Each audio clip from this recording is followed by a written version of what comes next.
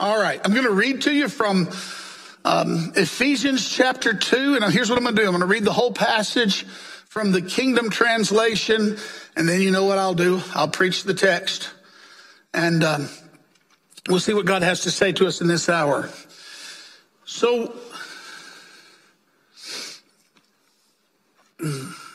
where do you come into it all? Well, you were dead because of your offenses and sins. That was the road you used to travel, keeping in step with the world's present age. In step 2, with the ruler of the power of the air, the spirit that is even now at work among people whose lives consist of disobeying God. Actually, that's how all of us used to behave, conditioned on physical desires. We used to do what our flesh and our minds were urging us to do. What was the result? We too were subject to the wrath in our natural state, just like everyone else. But when it comes to mercy, God is rich. He had such great love for us. He took us at the very point where we were dead through our offenses and made us alive together with the King. Yes, you are saved by sheer grace. He raised us up with him and made us sit with him in the heavenly places in King Jesus. This was so that in the age to come, he could show just how unbelievably rich his grace is. The kindness he has shown to us in King Jesus. How has this all come about? Well, you've been saved by grace through faith. This doesn't happen on your own initiative. It's God's gift.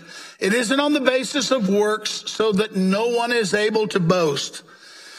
This is the explanation. God has made us what we are. God has created us in King Jesus for the good works that he prepared ahead of time as the road we must travel. All right, let's dig into Ephesians chapter 2 and see what God has to say. So I'm going to talk to you about, but God.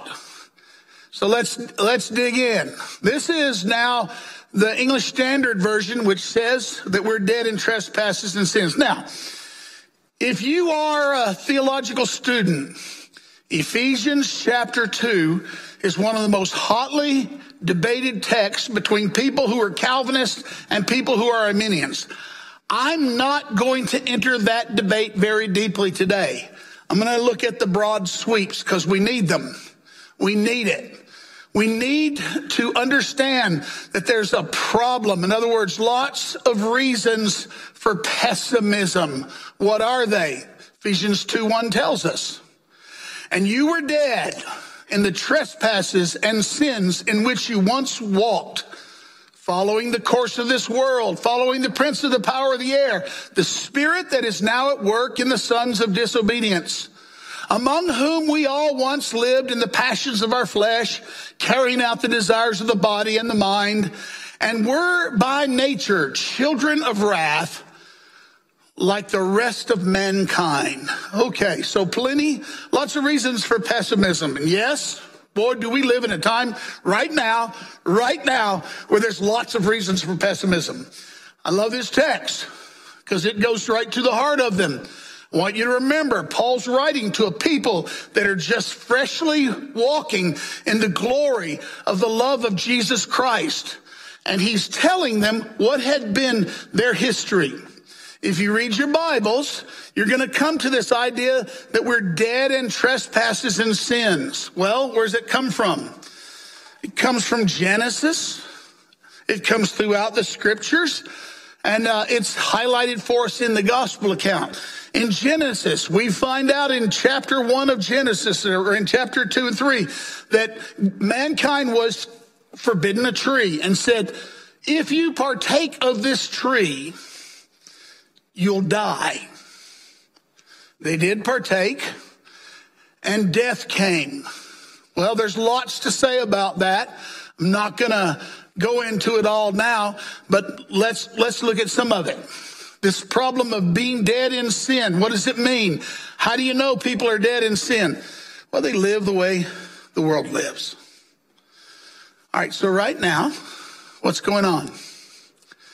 We're all living in the same world, going through the same things, but there is a course of the world and there's a course of the kingdom. And by the way, one of the things that's beautiful in a time of crisis is lots of people actually resist their own natural inclinations and begin to live in a way that says, no, we have to think about this thing different. So this is a great time for us, because this is a time when people are a little bit afraid.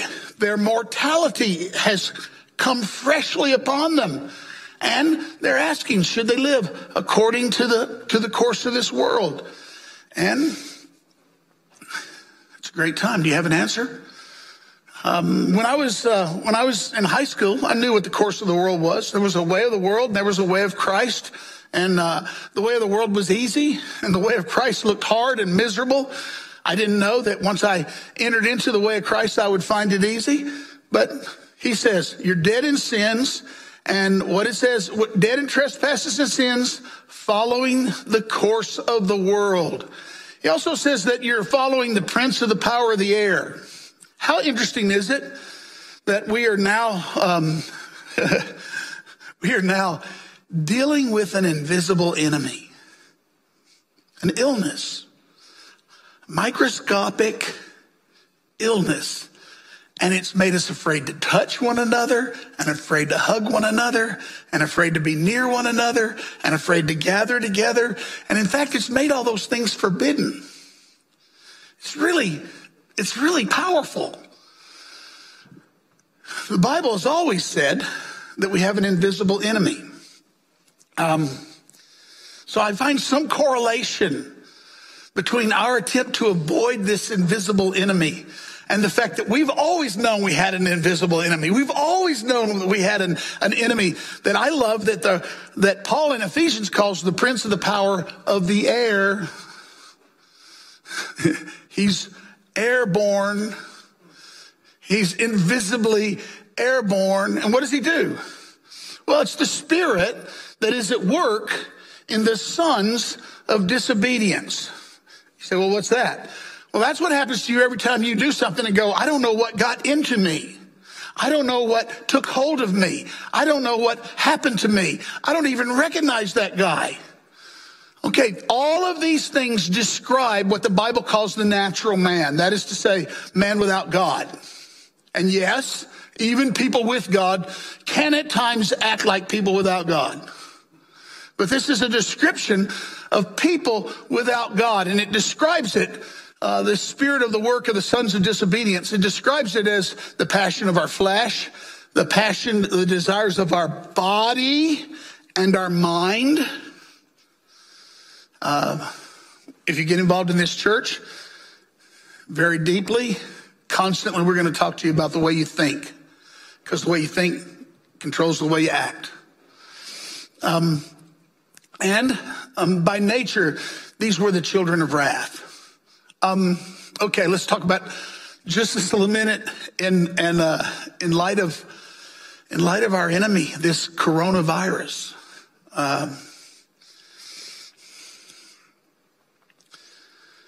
Nobody knows where this is going to end.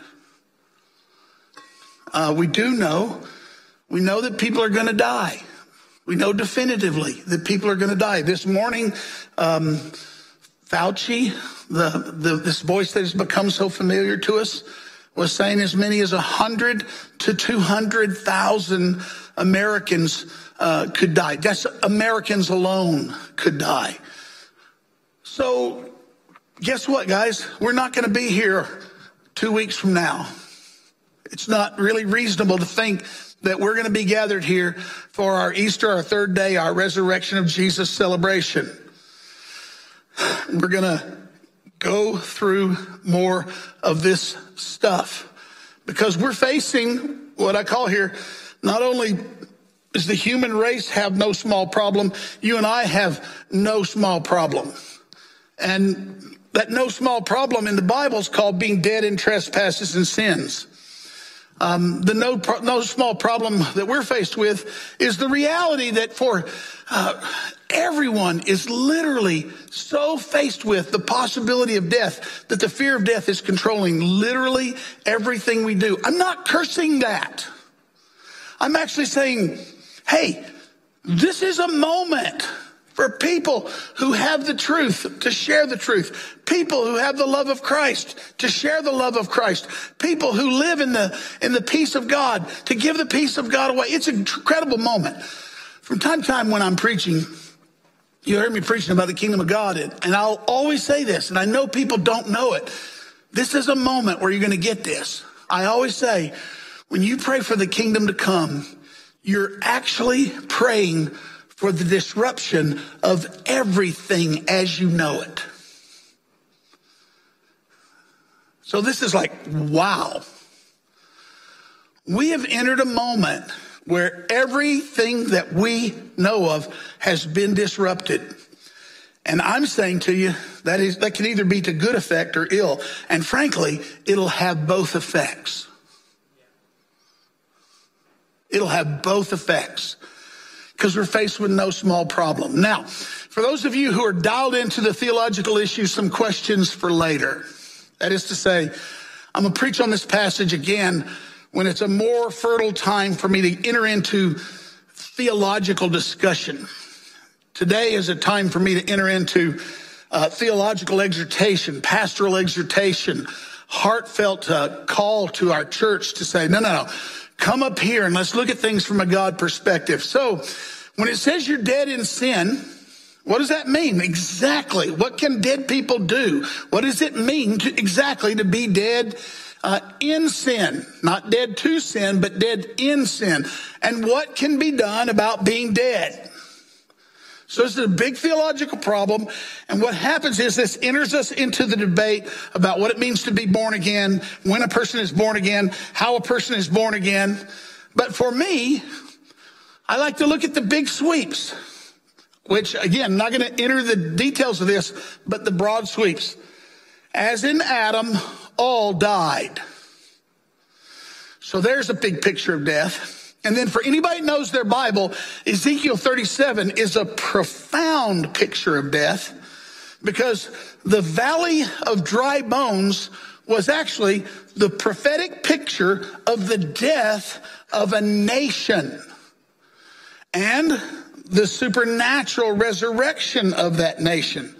The gospel itself is the picture of resurrection. And that's where we go next as we come to this big statement, but God.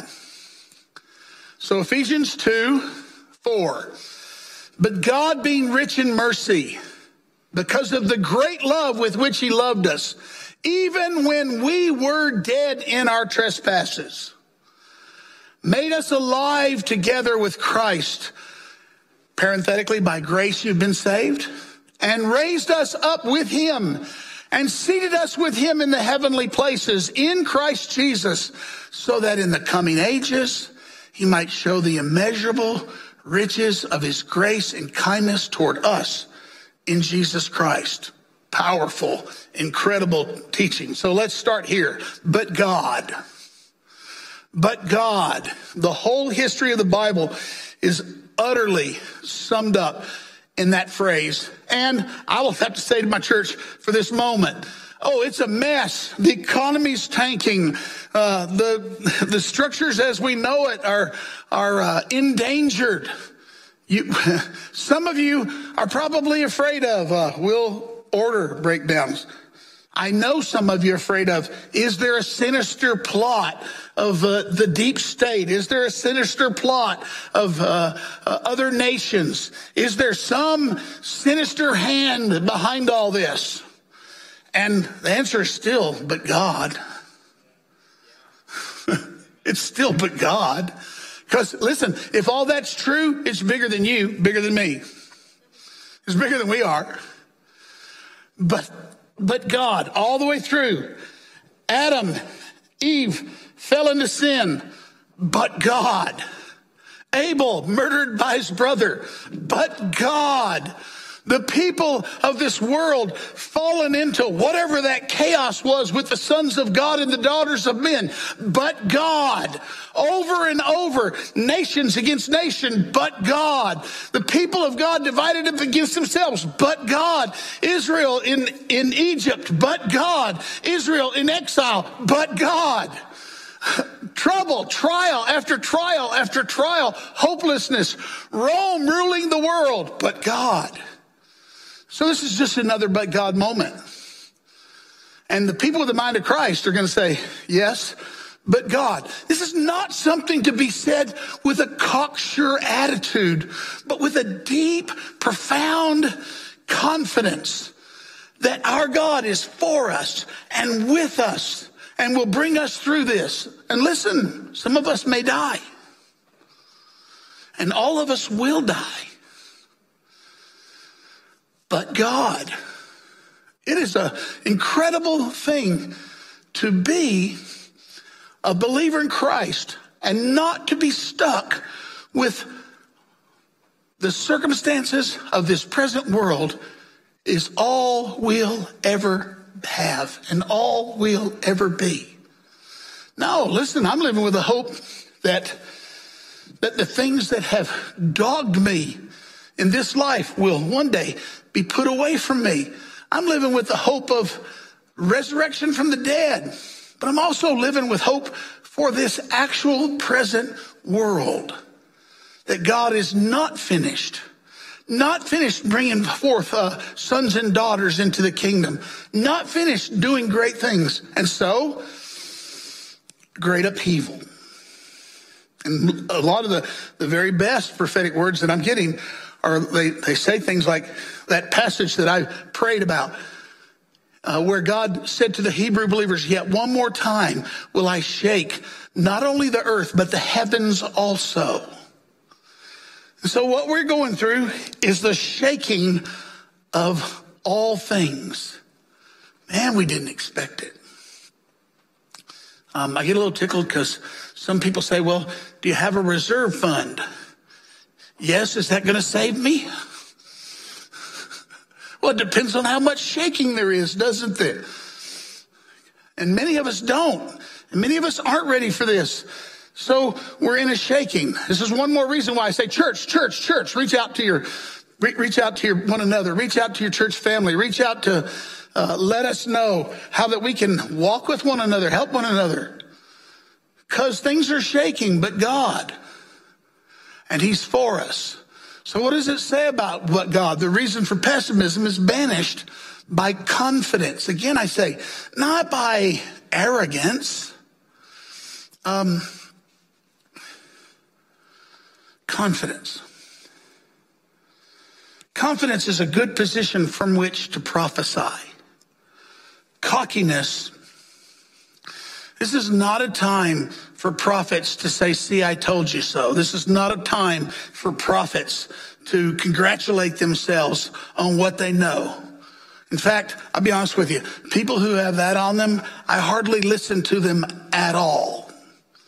I'm constantly listening to the people who walk with a limp, people who speak with a tear, people whose hearts are stretched and broken. I want to hear people who are in this thing, man, not people who think they're all above it because they had a dream or a vision.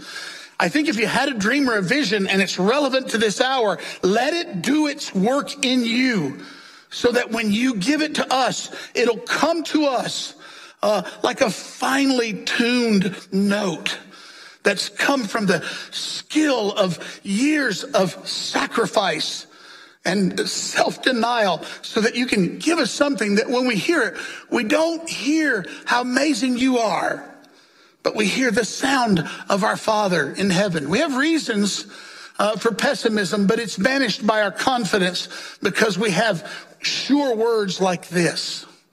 But God, who is rich in mercy, and because of his great love with which he has loved us, his rich mercy, his great love, his rich mercy, his great love, his rich mercy, his great love. Let that be in your words always. Let that be in your heart always. Let that bolster you as the waves rock the boat. Rich in mercy, great love. What did he do? He made us alive. And yes, the text tells us he seated us in heavenly places. I've spent most of my life knowing that I know less about what that means but more in recent times. I used to, when I was a younger man, I would say, well, we're here on earth, but positionally we're in heaven. And so it was a proposition to me but now it's more than a proposition. It's an encounter, it's an experience. We are so in Christ, so one with Christ. His life is so wedded to our life that we have different vantage point, different way of thinking, different way of seeing, different way of strengthening ourselves. And so here we are, seated with Christ right now in this hour in heavenly places. Oh, let it be that your family shall get the bits of you that are seated with Christ in heavenly places. That they can experience us, receive us from that vantage point. So powerfully, we sat down to table last night, and so powerful was the table prayer that the chaos of the day was just for a moment transcended by a sweet fragrance of a family prayer that came not from earth, but from heaven, not from circumstances, but from relationship, seated in heavenly places. And he has demonstrated his kindness. Okay, let's go further. There's more questions about this. Did he make us alive in order for us to believe? This is for my theological students. Okay, so there's a question in theology. If you've never thought of this, this is an aside. This is a theological rabbit for those among us. Did being made alive precede believing in Christ? Because there's a whole school of theology that says you have to be born again in order to believe. And a lot more people think that than you realize. So how do we understand this business of making us alive? We'll talk about this on another day, and probably not too far distant day. And so to ask the question, do we understand these things that we're reading?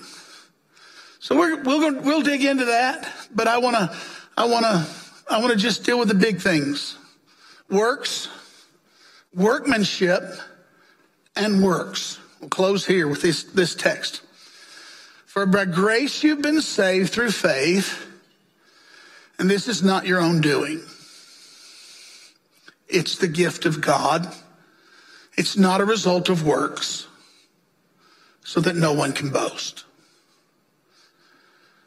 For we are his workmanship, created in Christ Jesus for good works, which God prepared beforehand that we should walk in them. So we went from pessimism about what man is like without God to not optimism, but confidence. Confidence is a different thing than optimism. Confidence is a settled peace of knowing. This is again the family table, and the children who know who they are in the family sit there with confidence by their identity. So that's confidence. And then outcomes. Where's this thing going? For by grace you've been saved. So I call this works, workmanship, and works. All right. There's an old school of thought that says that the Jews believed that they could be saved by doing good works. Just so you know, the Jews never believed that. That actually had more to do with medieval Catholic theology than ancient Jewish theology. In fact, I've met a lot of people who did somehow think that if they weren't bad, that maybe God would raise them from the dead, take them into heaven when they die. But none of those people that I ever thought like that seemed to think that they could work hard and be good enough, because frankly, most of those people weren't trying very hard. So if they thought I'd work hard and get to heaven, I didn't see it. So it's been mostly a modern idea that you can work your way to heaven. But there was an idea that was that that the way you were in God's family was through what's called the works of the law. So that means you ate kosher, you kept Sabbath, and you experienced circumcision. Now these works of the law, they were not so much seen as things you did to gain God's merit as they were as identifying expressions of who you were. So you didn't eat a certain way because you were Jewish. So you experienced circumcision because you were Jewish. So you kept Sabbath because you were Jewish. So they were simply identifiers that indicated who you were. They weren't things that tried to accomplish your eternal salvation. There really wasn't so much thought about that. There was more this worldly thought than you think. But what Paul had to do was he had to say to them, you're not saved by the works of the law, which was to say, Gentiles don't have to become Jewish, keeping the law, in order to be part of the covenant family of God. So that's how the works worked in that phrase. By grace you've been saved through faith. This is not your own doing. It's a gift of God. All right. Not a result of works, so that no one can boast. Get hold of this. Even if you have a sense of your identity, it's not a ground for boasting. It's a ground for settled peace. It's a ground for not listening to lies. It's a ground for walking with your head up in confidence and not in droopiness. For we are his workmanship. Works of the law, workmanship, the work of Christ. Now look what it says. We are his workmanship, created in Christ Jesus. All right. So we are his workmanship, created in Christ Jesus. So listen, God created the world and he called it good. And this is new creation. God recreated humanity in Christ. So this is something that is done for us, in us, not by us.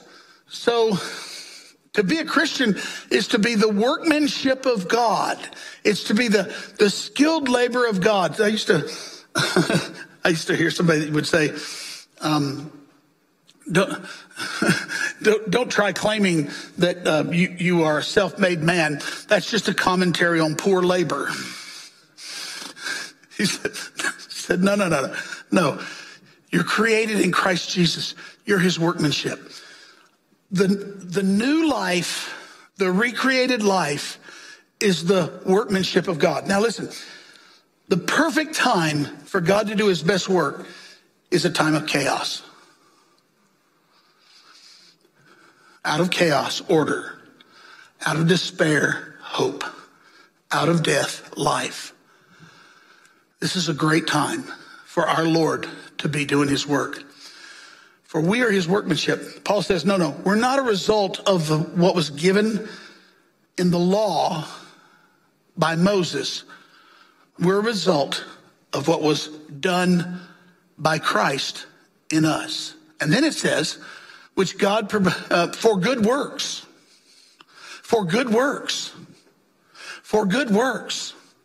which God prepared beforehand that we should walk in them. So listen, Paul and the apostles, their passion was not that you would properly keep Sabbath and properly eat kosher. Their passion was that you would walk in the love of Christ, loving one another, serving one another, blessing one another. What an incredible one another time this is. Already people have one anothered me magnificently, bringing meals, checking on me, seeing if I had contracted that dreaded thing, praying for us. Lots of one anothering. It's what we want to go on. listen, so here's the deal. You were made for such a time as this. This is the perfect time for what God prepared you to do. This is it. This is a time when all the stuff is stripped away. The demands are stripped away. You know what people want most of all from somebody? It's just their love. This is what you want from dad and mom. This is what you want generationally. This is what you want from friends. Just their love. Never been a greater time to give yourself away. There's never been a greater time for the good works which God prepared beforehand that we should walk in them.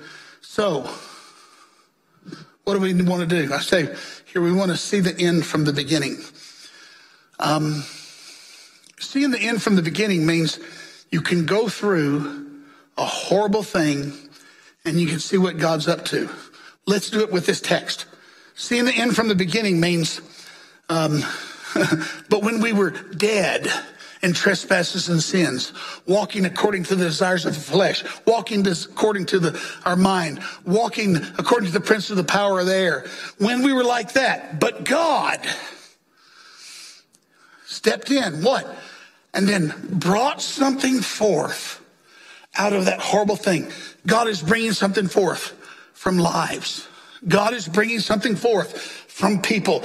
God is stretching out his hand all over the world to bring something forth. So listen, I don't have time to wonder what the deep state is doing or to be afraid of nations that can control and manipulate currencies and economies. I just have to do what's in front of me. Love neighbors, protect one another, look after the sick, look after people who don't have enough. So that's where we are at a time like this. And yes, you betcha, I care about those other things, and I'll speak about those other things. And if needed, I'll die in trying to keep those awful things from happening. But what's in front of me is the one anotherness that I'm into. So all this text talked about was our accomplishments, no good. His accomplishment, perfectly good. Out of which come our real accomplishments. That is the good for which he created us. I'm going to ask this team to come, and we're going to finish in a minute here like we've been finishing lately. Well, no, since our beginning as a church, we have finished with the blessing. I've stood up here for years and raised up my hands over you, and I have spoken the blessing. Literally, this is amazing. Just a week, maybe 2 weeks before this awful crisis broke, this magnificent song based on the Aaronic blessing, I think that's what you are all bringing to us, was released. And the first time I heard it, I was like, I'm never going to be the same. Because I've said the blessing 1,000 times, and now I've heard it. So listen, what do I want? I want faith to rise in you. Faith to rise in you. And again, on another day, I'm going to come talk more about what is faith, where does it come from, and how does it work. But for right now, I want to know, what does faith look like right now? Faith looks like you and me responding to God. If you're hearing me speak, this is a moment for you to respond from God. Respond to him. You might say, I've been far away from God. You might be somebody who's listening and saying, I'm more like that dead man walking than I am like the person that Jesus made. And if that's true, you can call out to him now and say, Jesus, make me new. Jesus, I give you my life. Jesus, come, make me new.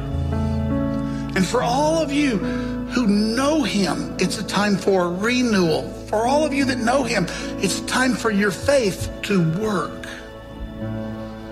Your faith to not fail. You and I were made for this hour, for such a time as this. So, Father, in Jesus' name, we receive the blessing from heaven, and we want the blessing to live in our generation.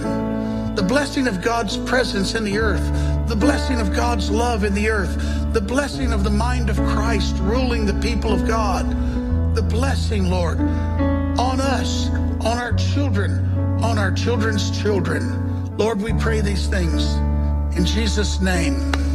Amen and amen.